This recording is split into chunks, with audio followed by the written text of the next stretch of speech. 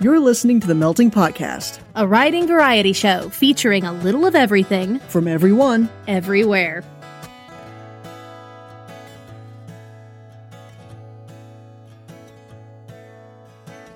Hello, lexiconnoisseurs and word chefs. It is the middle of November 2018. Welcome to the Melting Podcast. I'm your head chef, AF Grappin. I'm your grill mistress, Erin Kasmar. No way! No, really? Yeah. Oh, cool. Hi. I'm glad you're here. It's good to see you. I'm glad there's only one of you this time. Glad you came into work for once. But we really don't need you. It's going to be a really easy day here at work because this mid-month, we are doing a Balticon bonus episode. You're mean to me. So why don't you earn your money and tell us what a Balticon bonus episode is? Wait, I get money? You get money. How much? I'll pay you later. We'll discuss this at your quarterly review. Tell them what a Balticon bonus episode is. You will be evaluated. No pressure, right? No pressure. Okay, so Balticon bonus episodes are episodes that contain content, panels, interviews, and such that we have recorded at trips to Balticon. This would be from Balticon 51. Mm-hmm. Which was and this it is year. a panel, and it was just this year. Yeah. This year in May. Yeah. Yeah. Please don't de-evaluate me. We'll talk. Enjoy the panel. As well. And I can get that started. Do you want that like closer to the middle so you can That get would be everybody? great. Thanks. Yay! Yay! Teamwork! Woohoo! Okay. First of all, I'm dressed as Oscar the Grouch, PI, from a no longer available series of short stories called The Street, done by a certain Shadow Publications author. Who shall remain nameless. Who shall remain nameless, but is over there with a muppet on his shoulder. The names have been changed to protect the guilty. And as such, I have citations. If you would like an intoxication citation or a nerd alert citation, let me know. I will hand them out happily. Because I'm a big nerd. And I love my fellow nerds. Alright, but it's hot in here. I'm going to strip a little bit. Woo. It's hot in here? I think she needs a citation. I think so. First infraction, clothing removal.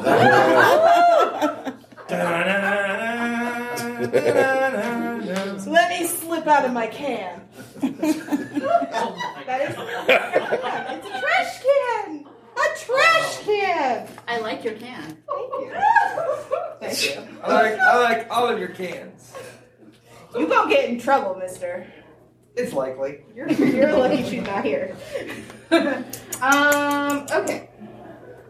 So I'll go ahead and start the shindig. I did have a thought that I was going to do this via Facebook Live, but that takes up too much bandwidth, so ain't gonna happen. God, I need this. Okay.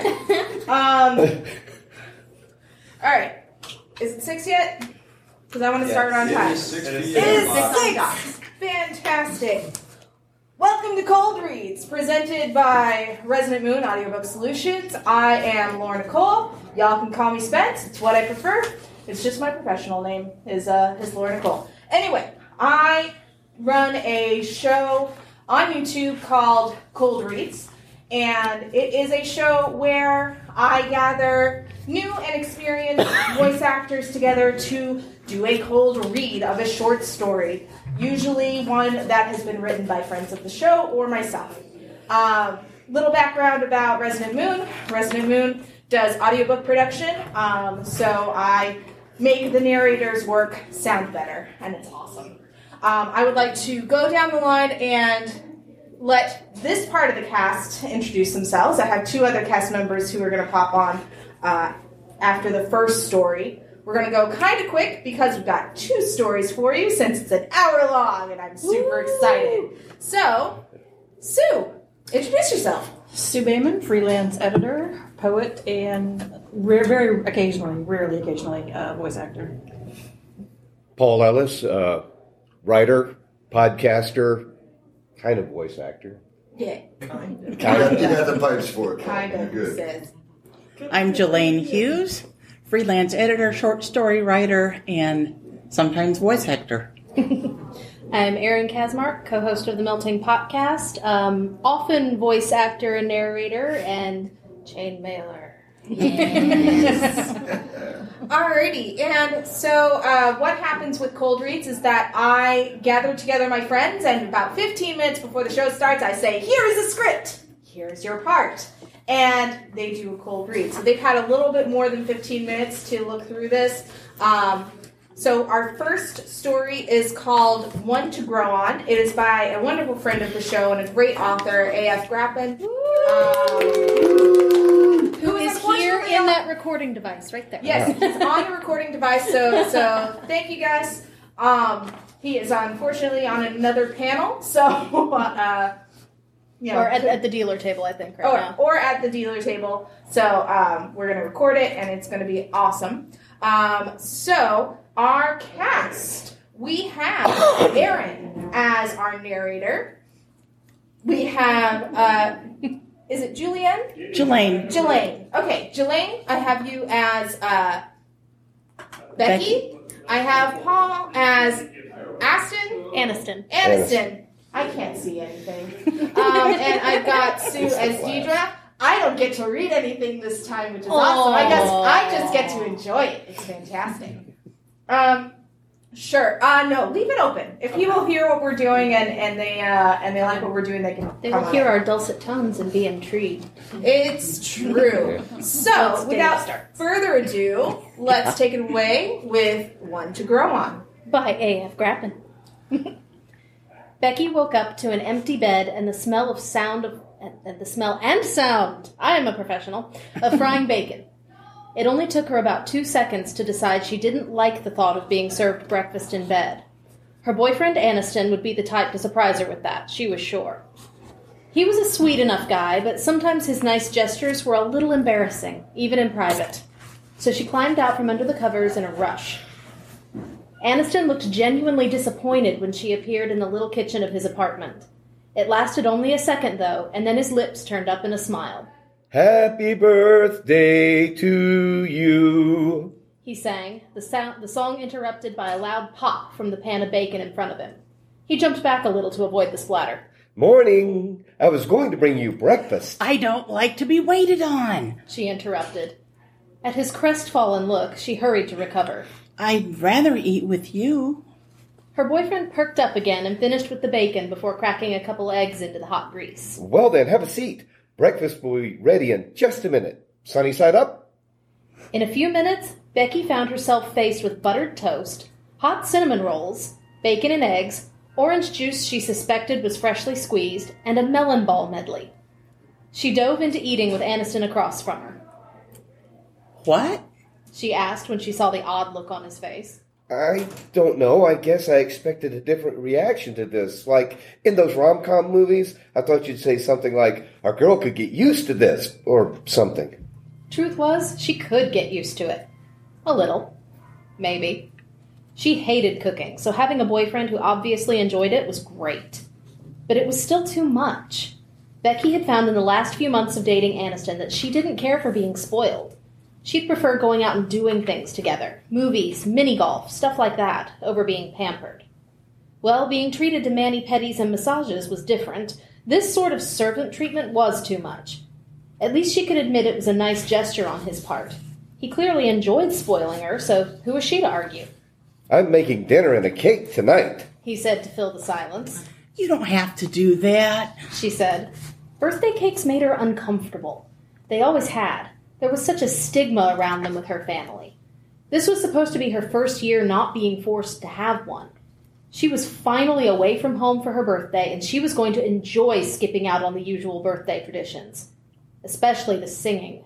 It was always awkward sitting there in front of the lit candles, the center of attention, with a handful of people droning the happy birthday song at her.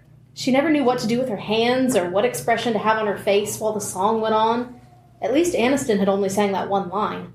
2 layers. Aniston was saying. Chocolate on the bottom, white cake on the top. I make my own vanilla bean, cream cheese, buttercream. You're okay with vanilla, right? Or would you rather have chocolate frosting? I can do a fudge buttercream. Heat rose in her cheeks, the same awkward feeling she'd had when she realized he was going to try to serve breakfast in bed. Oh, it doesn't matter. I don't need a cake, really. I'm making you a cake, Beck. You love cake. I've seen you go to town on cupcakes before. I'm making you my special. There was nothing she could do but smile. All this fuss was only for one day, after all. It was her first birthday as his girlfriend. Of course he'd want to make it memorable. That enthusiasm was one of the things she loved about him. Not really feeling her own smile, she said, Whatever you want is fine. What about the cupcake? Chocolate or vanilla? Or is it 2 layers, too? She wasn't prepared for the baffled look that clouded his face. What cupcake? He asked. The one to grow on. She said, mirroring his confused expression. Wondering if he hadn't heard her well, she repeated it. The one to grow on. You know. The cupcake with the candle you don't light? Is that like the pinch to grow an inch, a sock to grow a block, and a kiss because I love you? The what? You know, the things you say to kids on their birthday. My mom always said those to me when I was little. Haven't thought about them for a long time, actually. He chuckled. A pinch, a punch on the arm, and a kiss. But what was it you were saying? An extra candle. One to grow on. She trailed off, her mind whirling with the disguised abuse of treating birthday kids to a pinch and a punch. A kiss did not make up for that kind of treatment. Then again, it was still nicer than what she'd grown up with. One to grow on or else. Aniston shook his head. I have never heard of that. What's the one to grow on? Really? You've never heard of it? I thought everyone did it. You blow out all your candles and make a wish, but that extra candle is there too, just so you have it ready for next year. Sounds weird. Who eats the cupcake? You? No one eats it. You mean you just make it and toss it? What a waste. I can't do it anyway. My special recipe makes the perfect amount for the layer cakes. If I try to make some extra batter for a cupcake, it would throw all the measurements off. I mean, unless it's important to you. She shrugged. It wasn't really. How had he never heard of the one to grow on? Her whole family did it for every birthday. Every friend in the neighborhood she'd grown up in had had a spare cupcake at birthday parties. Even as a kid, she thought it was silly. Her older cousins had teased her, saying if that extra candle got lit and blown out, the birthday person would die before their next birthday. That's why it was the one to grow on. Having the unlit candle and uneaten cake was insurance that you'd make it to your next birthday. And her grandparents were still healthy, even in their late 90s. Surely it was all just superstition, though. If Aniston had never heard of it, that meant his family didn't do it. And he was just fine. The one to grow on was simple foolishness. No, it's not important, she replied. His eyebrows and shoulders relaxed. Excellent. Well, get ready for the special treatment tonight, and a special dinner, too. The menu's a surprise. Once she'd showered, dressed, and headed out the door, Becky had to admit to herself that she was jealous Aniston didn't have any Monday classes. Crimes against functionality, he called them. Becky, on the other hand, had 5 classes on Mondays. At least she hadn't publicized her birthday, so there would be no undue attention from her classmates or professors. Her mind wouldn't stay on the lectures, though. All through sociology, she pictured Aniston busy in the kitchen, happily measuring and mixing his ingredients, precise down to the last speck of flour as he made his special cake. In theater appreciation, she could almost smell the cake's baking. Vanilla taunted her nostrils until she finally realized it was the body spray of the girl who sat next to her. By the end of her introductory composition class, she could see the cake on the kitchen counter waiting to be frosted. The absence of the miniature cake next to it made her head ache. No cupcake. No extra candle. She wouldn't have one to grow on this year. Between classes and the break period she built into her schedule so she could have lunch, she found herself wandering the food court at the student center. The fast food stands, pasta, salad bar, and soda fountains held no draw for her. Her feet brought her to the little case of baked goods, all the pre-packaged, super-processed things she'd expect to see in a gas station. Junk. All of it. And while some of the snack foods were labeled cupcake, she never really thought of them as proper cupcakes. They weren't right. She left without getting lunch. Like a zombie, she trudged to her next class. All through the rest of her lectures, Becky couldn't stop fidgeting. There was no cupcake waiting for her at Aniston's apartment. The only candles she'd have to blow out would be the 20 for her age. No extra candle promising a 21st birthday. Her leg twitched so badly her whole desk shook. The moment she was released from her history class, Becky dashed to the bicycle she used to get around the college grounds. The nearest grocery store was only about 2 miles from campus. She had plenty of time before dinner. She could make it there and back with time to spare. Yes. Panting from exertion, she pulled up to the grocery store and almost forgot to chain her bike to a light post. Dashing inside, she wound her way to the bakery and breathed a sigh of relief when she saw the display of individual cookies and cupcakes for sale. She'd been a little afraid they'd only sell cupcakes by the dozen. The individuals were oversized, but it wouldn't make a difference. 1 cupcake, please. I don't care what kind, she told the bakery attendant. The woman smiled at her and boxed a giant chocolate cupcake with pink frosting. Becky clutched it to her chest like she were a toddler with a favorite blanket and made her way to the baking aisle. A cheap box of birthday candles in hand, she went to checkout. Feeling much more comfortable with the day, Becky rode to campus and her dormitory. Her roommate was gone, but they hardly saw one another anyway. Becky spent most nights at Aniston's, giving Deidre the dorm room to herself. Depositing her textbooks and other school stuff on her bed, Becky opened the bakery box and looked down at her cupcake. Grabbing a candle from the box... Bless you? I'm sorry. She stuck it into the pink frosting. Tension leaked out of her. Happy birthday to me, she sang softly, finishing the song in record time. There. The ritual was done. She could go have dinner and cake with Aniston in peace. Hey, birthday girl, what happened to you? Aniston said when he opened his apartment door. Becky walked in and went straight to his bathroom to see what he'd seen. Her hurried biking to the grocery store, the trip back, and the day in general had left her looking less than her best. Loose strands of hair clung to her face with dried sweat. Her clothes were wrinkled, and circles had appeared under her eyes that definitely hadn't been there this morning. She neatened herself as well as she could before emerging. Aniston stood there, still looking shocked and confused. Rough day? He asked, wrapping her up in a hug. Yeah, she said, not wanting to go into the details. Once he finally let go, the smells in the apartment got through to her nose. Italian? Oh, please tell me it's your spaghetti. His grin made his eyes crinkle. With giant cheese-filled meatballs and garlic bread. Do I know you or do I know you? And... He led her into the kitchen. Wine. Yes, I know I'm enabling underage drinking. What's some wine a year early, though? It's not like I'm getting you drunk. We're celebrating. Dinner was perfect. Aniston's spaghetti was better than Becky's mom's was. She felt a little sacrilegious admitting that to herself, but it was true. Her mom used spaghetti sauce out of a can, stuff that had almost no flavor to it. Aniston was a wizard with herbs and spices, and he made his own super thick marinara that went perfectly with his meatballs. Becky contemplated seconds, but there was still cake to be had. She'd seen the cake carrier on the counter, but the lid of it was translucent, so she hadn't gotten a good look at the cake itself yet. Wait here, Aniston said, clearing their dinner plates. He was gone for a minute or two, then came back with the cake. 20 purple candles stuck up out of the icing, tiny flames glowing. Close your eyes, he said as he sat it down on the table in front of her. She did, and she heard his footsteps retreat. A present? The candles were going to drip wax on the frosting if he took too long. Then she heard him coming back. Can I open them? Yeah. A cupcake on a paper plate was in front of her. A single candle jutted up from it, the wick untouched, still white and new. I was a jerk earlier. This candle thing really means something to you, so I made you a cupcake anyway. They smiled at one another for a few long moments until Aniston broke the picture they were making. Okay, blow these suckers out before they ruin all my hard work. Becky inhaled a deep breath and blew out all the candles at once.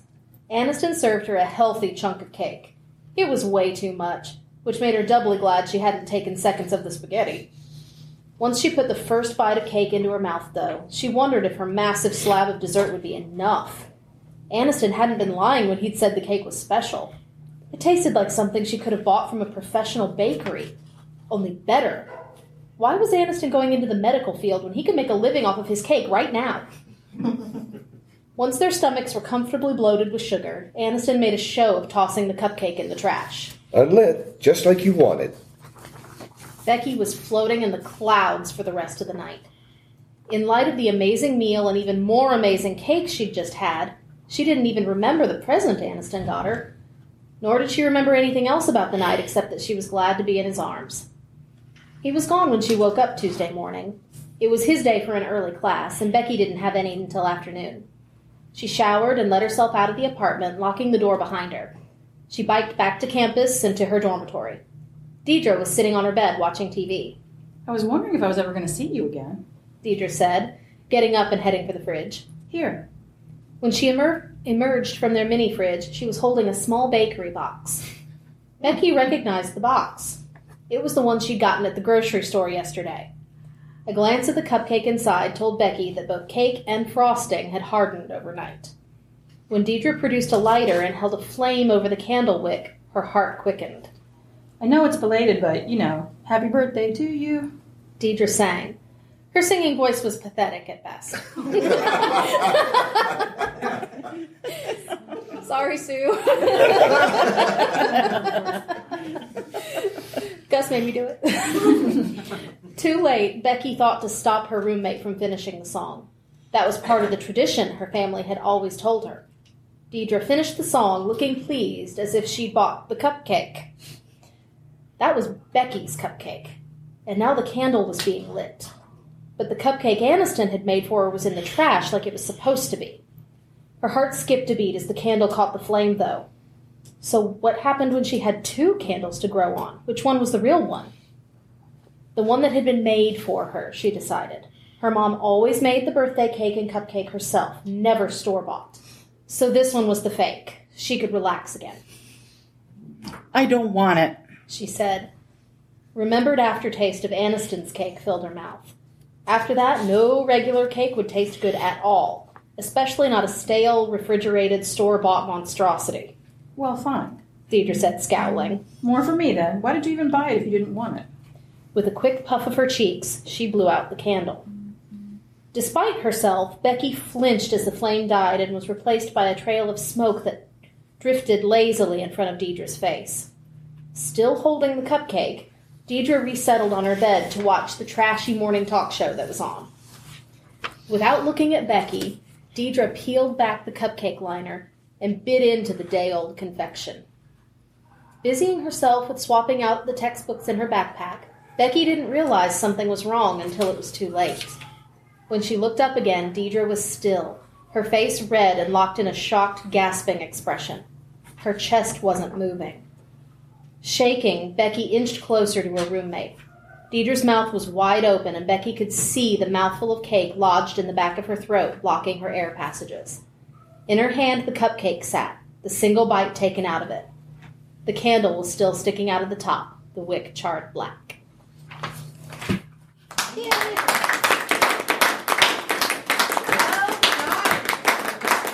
If I could have Erin and Jelaine switch out for my other two cast members. Woo! Yay! I was having fun, so I decided to give everybody a nerd alert for attending. Oh yeah.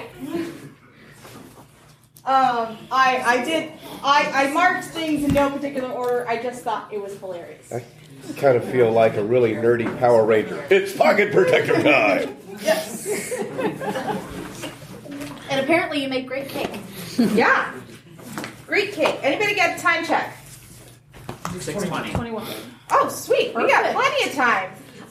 So one of the things that I'm going to leave time for at the end after we finish this story is just a conversation about doing cold reads, because that's generally what happens after a story is we talk about the experience of doing a cold read, kind of actors, tips and tricks, things of that nature. So we will have time for that afterwards. This second story is one I wrote. Woo! And thanks. and I wrote it with permission from our dear Paul Cooley. Hi, Paul Cooley. There was extortion involved, I swear. You were on the show, and I have video proof that you And did. I was extorted. It's called vodka, not extortion. Anyway. Extortion is the best kind of permission. Did she bake you cake? No. I didn't even get cake. Oh, man. I gave you food. There was that one cupcake. Yeah, but the cupcake was a lie. Cupcake is a lie.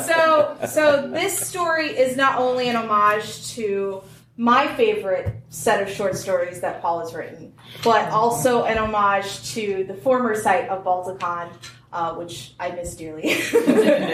And I do recall a few years back when the street was still a thing.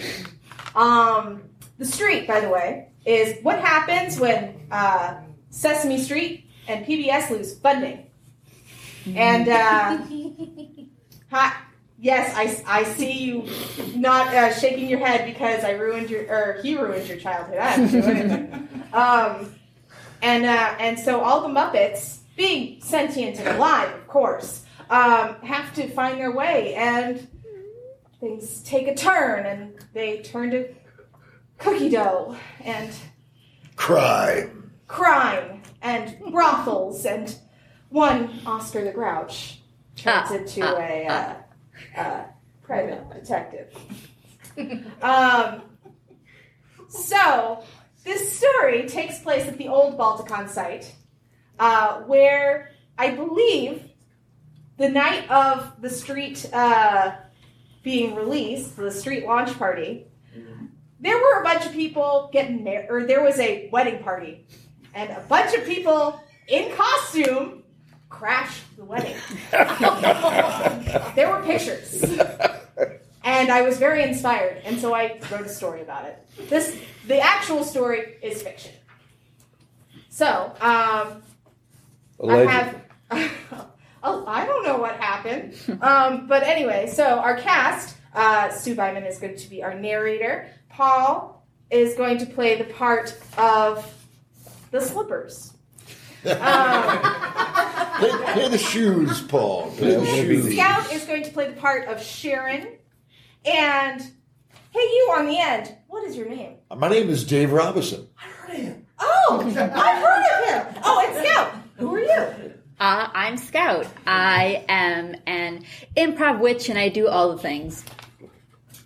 Improv. Improv, yes, I like it. Is that in your business cards? Yes. That's awesome. Yes, and. Yes, and. And Dave, really, what you should have said was, I'm Paul Cooley. I'm Paul Cooley. The meme is back. Yeah. And Dave, what do you do? I am the host of the Archivos Podcast Network. I have done numerous audio fiction reads for various podcasts. But most recently, I am the creator and evil genius behind Archivos, the story development and presentation tool for today's storytellers. Stay tuned for more. So, without further ado, let's go ahead and I'm going to take a drink of my tuaca. It's not really tuaca.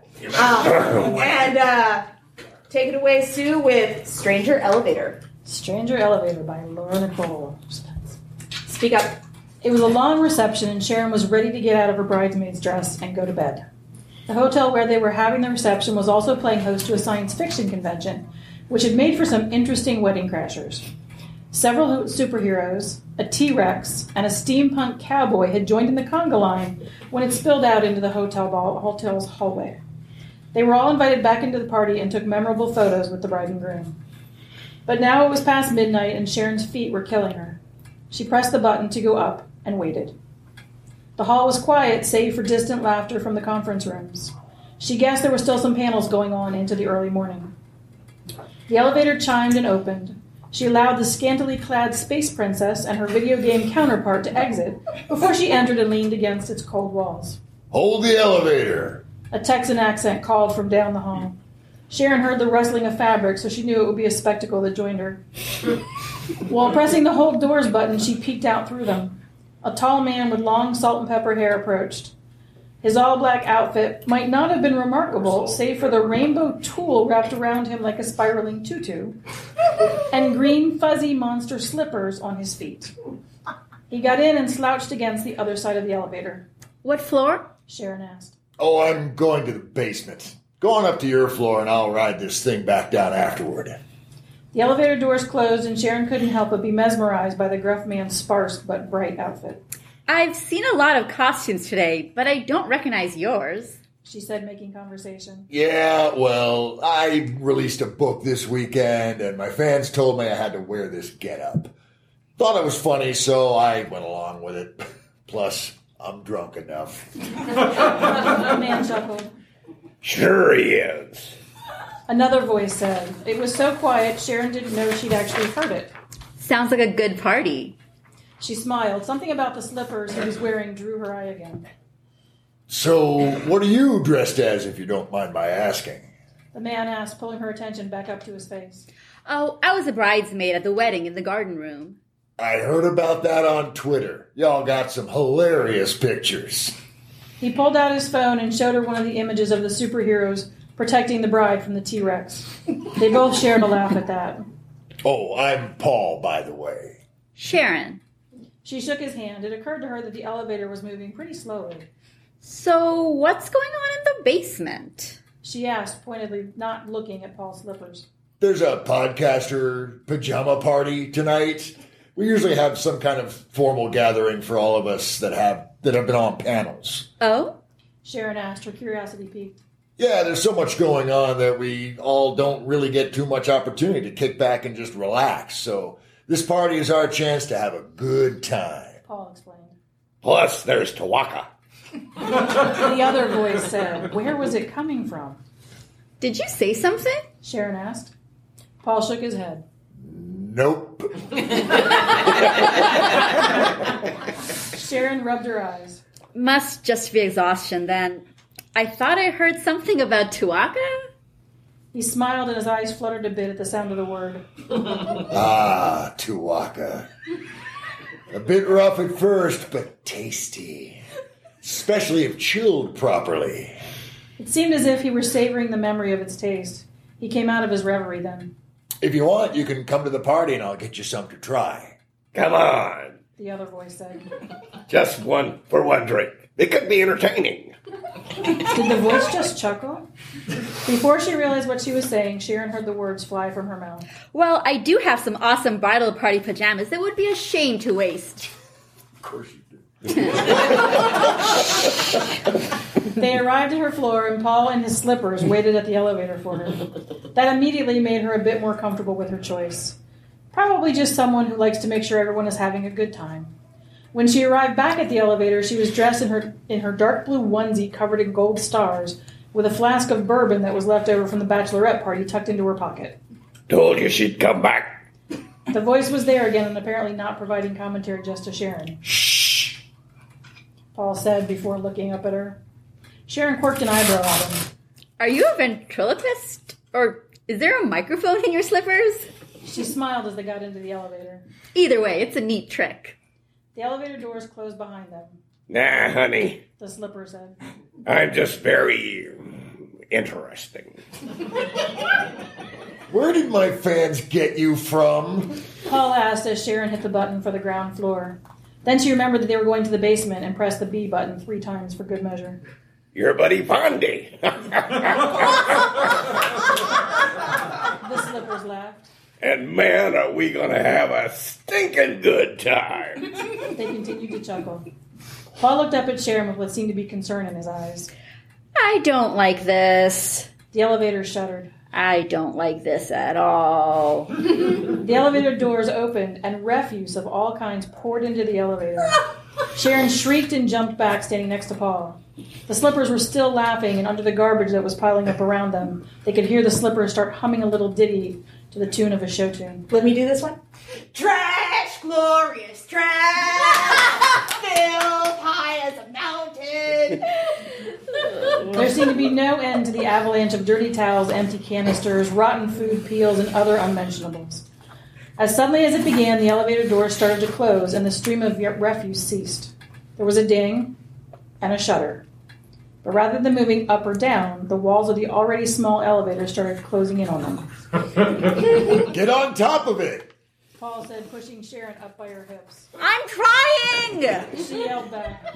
Once she took hold, a long metal rod that apparently went to the floor. She grabbed Paul's arm and brought him up another 6 inches. Their heads were brushing the top of the elevator. Sharon looked up and saw that the top hatch did not have a lock or screws securing it, just a latch. Throwing the latch open, she pushed upward, but a great weight was holding the hatch door in place. Don't just stand there. She called to Paul. Help me! Paul flinched, a pained expression on his face. Something's biting my ankles. The pained look turned to panic as he sunk into the trash. The walls of the elevator pressed in and down, forcing their heads into the muck and refuse. I'm sorry. Was the last thing Paul was able to mutter before they were both pulled under. Sharon closed her eyes and took a deep breath to push the fear away. She lunged through the condensing trash, looking for where she thought the elevator door and buttons would be. Her hands reached out through slime, jagged edges, a head of hair? She hoped that was Paul's head. Her hand brushed a metal wall, and she felt another arm searching as hers was. She guided Paul's hand to the wall, and they both pushed any and all buttons frantically. Ding! The elevator doors opened into a hallway in front of a retro-looking diner. Dance music thrummed through the floor. She and Paul tumbled out onto the garishly colored carpet and looked around. Sharon expected to be surrounded by a sea of trash, but found the carpet they'd landed on impeccably clean. Her hair was disheveled, and her onesie was filthy. It couldn't have been a dream. Then she looked at Paul. His slippers were gone, but his salt and pepper hair had been replaced with sickly, slime-covered mats of green fur. He looked at her with cold, Muppet-like eyes and said, So, Tawaka?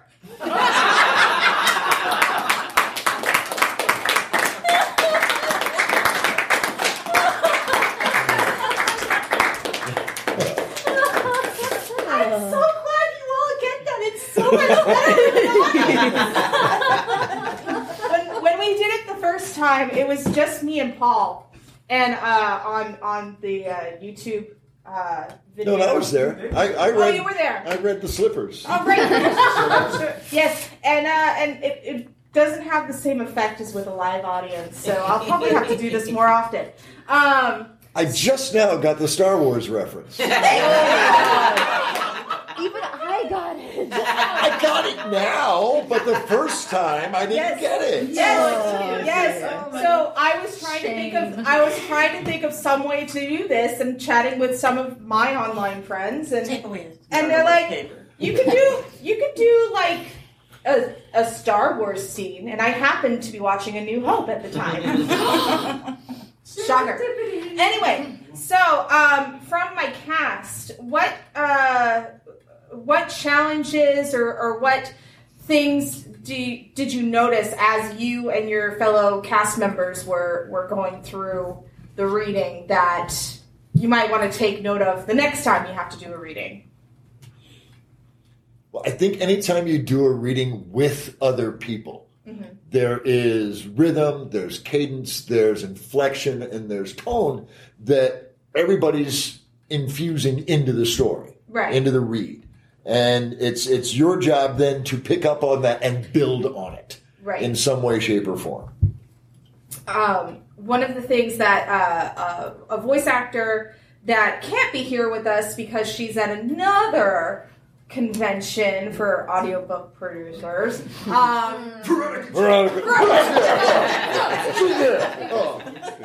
Sorry, I don't know what came over. But one of the things that she says consistently is to be slow with your first read. Because especially if you're doing it in a public setting, it's you kind of want to, you're nervous, and so you want to rush through it. So that's a thing that I always have trouble with because I get so excited. I'm so excited to read everything that I forget periods exist. So that's a thing. I think you all did wonderfully. Every single one of you, especially like reading into where stuff is going to be singing. I'm sorry I took away your song, but I love it. Quite all right. I love all of her. So, So yeah. Any other observations or anything that you wish you knew? I wish I had a better handle on the character of Aniston from AF's story. He cooks. He does cook and bake. He does that tremendously well, but in the relationship, because apparently Becky and him have been dating for some time, and he is just oblivious. Right. Completely oblivious. And so as I was reading through her, I was like, this guy has no clue of what's going on in her life until you get to the very end when he did make the cupcake for her. And this is different from real life, how? Oh, snap. Be married. Shots fired. They're not fired at me. I'm not going home with her. So Have you met? And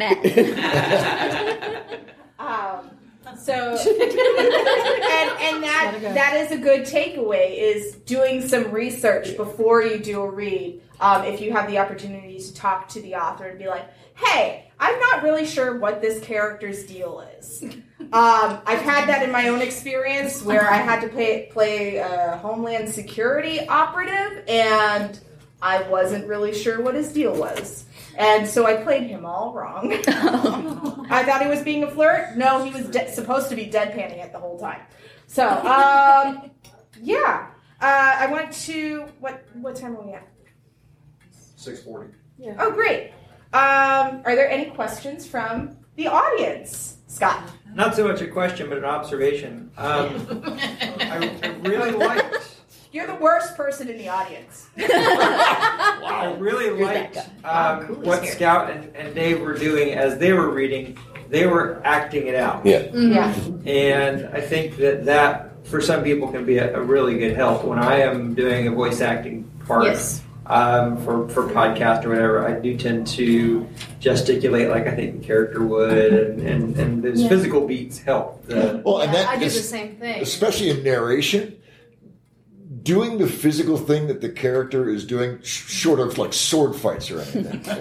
But even just smiling, facial expression comes through in the vocal performance. Moving around sounds different than just standing still. Yeah, all the recording I do for the voice side and everything, I always do standing and gestures and stuff. And there was one character I was having a hard time getting, and at the time the character was pregnant.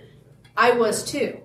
So I was trying to get the right emotion to come through my voice for a line. So what I did was put my hand on my belly. And just simple motions like that, little things. But yeah, that was a really good And point. then seeing Paul's facial expression as he was doing the slippers. Yeah.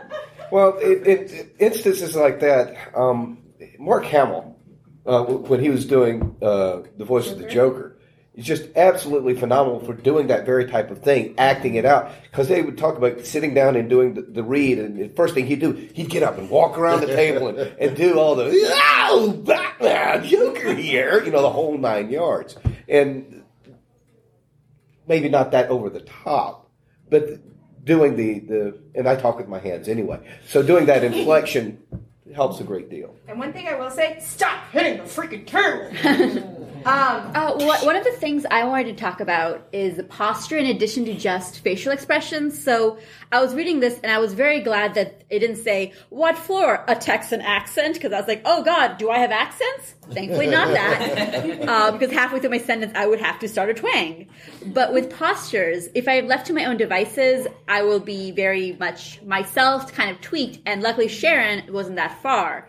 But last year I read for somebody who was a lesbian werewolf construction worker. I remember that. And I was like, okay, all right, cargo shorts. A lot of layers to pull in on Exactly. that. Because otherwise I was like, oh, yeah, I'm queer, I can say that. But otherwise, like, last, I'm like, oh no, she doesn't giggle. She definitely has like a throaty Like laugh throaty and this. belly laugh. And if I don't like square my shoulders, I'm going to be like, oh, I am a really tough, I am butch. So that's something that even if I'm not a motion thing, if it's someone that's fear, just where I'm holding my shoulders and my hips really does the character difference. And then if I'm doing a cold read, my body already knows what the voice needs to do. More so than having to be like, oh, okay, I'm doing this, I'm flirting, this is the flirting voice. because that's not a flirting voice. And one thing I will say, especially if you are standing up, you're moving around, be very aware of where the microphone is and what you are wearing. As a producer, I can't tell you how many times I have to tell somebody to re-record something because it was a great take, but I heard sliding against cloth or hitting the microphone or something. No corduroy in the studio. No corduroy. No corduroy in the studio. If you wear jewelry, don't wear it in the studio. Like I've got dangly earrings. Oh, the microphone will pick that up. So yeah, those are just little things that will improve your performance along with or keep your performance consistent so you don't have to do a retake because of something outside of your voice. Or sometimes it's just the atmosphere inside the studio. I mean, I've had my daughters in the studio when I've been recording before. They've been very still and they've been very quiet, except one time the youngest reached up and she accidentally pressed on the weighted end of the boom and it sent the microphone right into my forehead. So you need to be aware of that sort of thing. So before we wrap up, I want to give all of my panelists an opportunity to pip their stuff, tell us where we can find you online, and if you're doing anything else special this weekend, when and where that is. We'll start with the people who are already at the table, and then we'll get our other two panelists up here. Sue, you want to start? You can find me at myeditorisSue.com. Speak up. Which also could be myeditorisSue.com. And I have 2 books of poetry up on Amazon. You can just search under my name. And are you doing any other panels this weekend? Or anything special? 3 more panels. Fantastic. Anything that you want to highlight? Sunday at noon, I'm on a panel on representation and why it matters. That's very near and dear to my heart, and I think it's very important. And Balticon is a very white con, and I'd like to see that change quite a bit. And then my writing partner, Mr. Paul Cooley, has a book launch Sunday at 3. Woo. Awesome. Well, we just heard about what can happen if there's a launch with It's a good time. You can be immortalized in short fiction for next year. Derelict destruction. I don't cake think you want pops. those slippers coming on. We have Alien Acid Punch. Nice. Paul. I can be found on the web at www.wirelessadventures.com. That has been shuttered for a while. I'm in the process of getting that back up and online. I've got a reading tomorrow at noon, and I'm going to be reading part of a story that got rebooted on the Archivos podcast. Sweet. So the Archivos Roundtable. I've got pieces of that already ready and put together, so we'll be reading from that. And then Sunday at 8, I'm going to be doing Detectives in Urban Fantasy, which is not a new thing. It's been going on 100 years. So it's going to be interesting.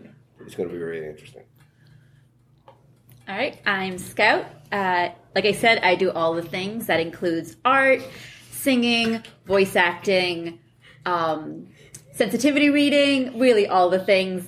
You can find me on lots of places as Scoutadactyl. That's SCOUTADACTYL. I'm aware that's not how you spell pterodactyl, but Scoutodactyl sounds like a machine.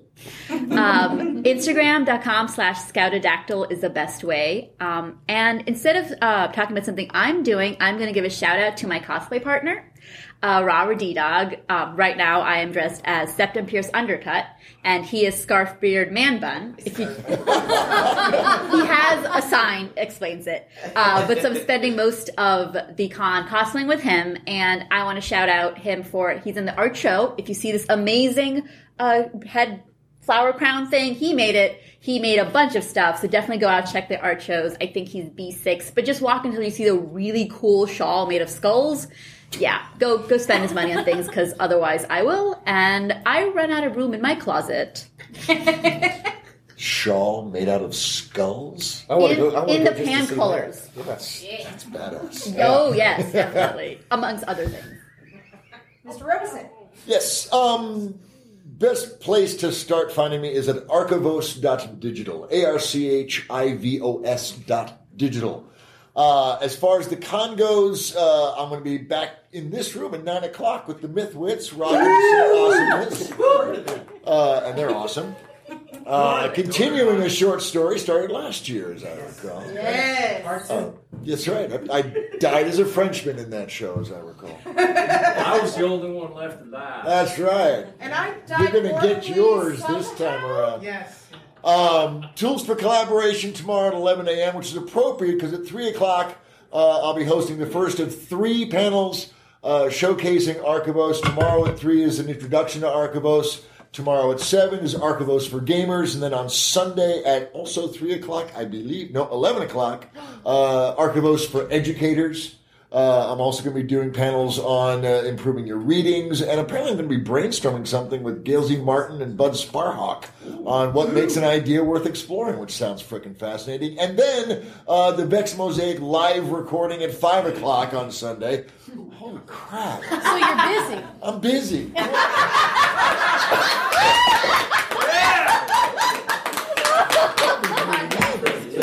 Okay, let's go to Jelaine next. She seems eager. Go ahead. Are you sure? Yes. Okay.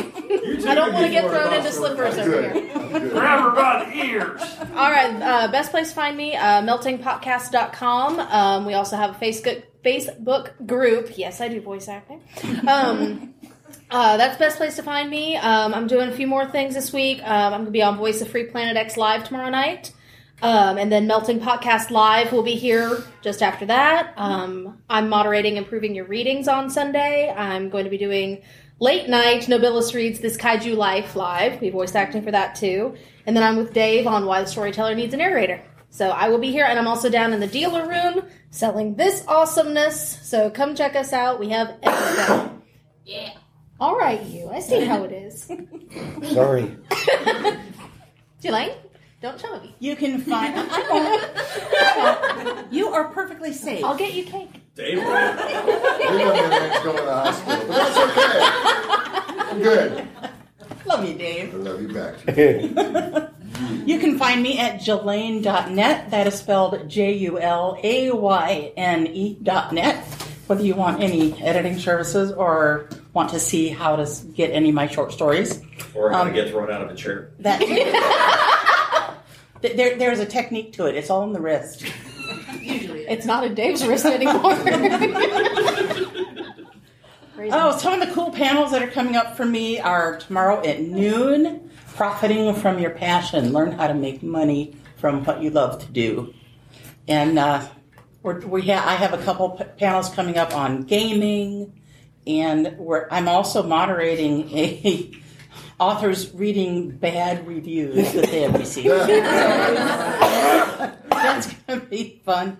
And finally wrapping up Sunday at 7 p.m. How to self-edit that lousy first draft. And I think Sue's on that one too, aren't you? You on that one? Oh, okay. Well, I guess not. Never mind. Awesome. And I'm Laura Nicole or Spence, and you can find me online at resonantmoon.com. You can find out about all of the audiobook services that I have. I have promotional material. I just didn't feel like putting it out because this was all about the stories. On YouTube, you can find us Cold Reads. Just look for Laura Nicole Cold Reads. On Facebook, there is a Cold Reads group, which is facebook.com/groups/Cold Reads podcast. I am going to be joining the TSR network with Game School. Yes. We start recording next month. Yes. Like a week or two. Like in 2 weeks. I'm nervous, but happy. No, it's going to be good. It's going to be amazing. And then, this is my first panel of the weekend. Tonight at 9, I'm going to be doing something with the Mythwits? Mythwits? Mike Whites. Mike Whites. Yeah. Mike Whites, thank you. That's not very inclusive. I died last year, so I have no clue how I'm coming back, but, you know. I've been talking to my kids. I was mistaken. I told you the other Josh. Thank you. Let's see here. Then after that, still in this room. I'm basically going to live in this room. But at 10, we're doing Dirty Mad Libs. Oh, yeah. I'm looking forward to that. 12 on Saturday, so that's noon on Saturday, because I don't get up before 10 a.m. I will be here for Profiting from Your Passion. I'm the moderator. I'll be here for that one. Yeah, I know. Both of you will. Yep. And let's see here. Gaming isn't social, is it? I'm doing that one. I'm moderating Using Tarot for Generating Ideas. And that's going to be fun. Sunday, 1 p.m., dealing with day-to-day isms in gaming culture.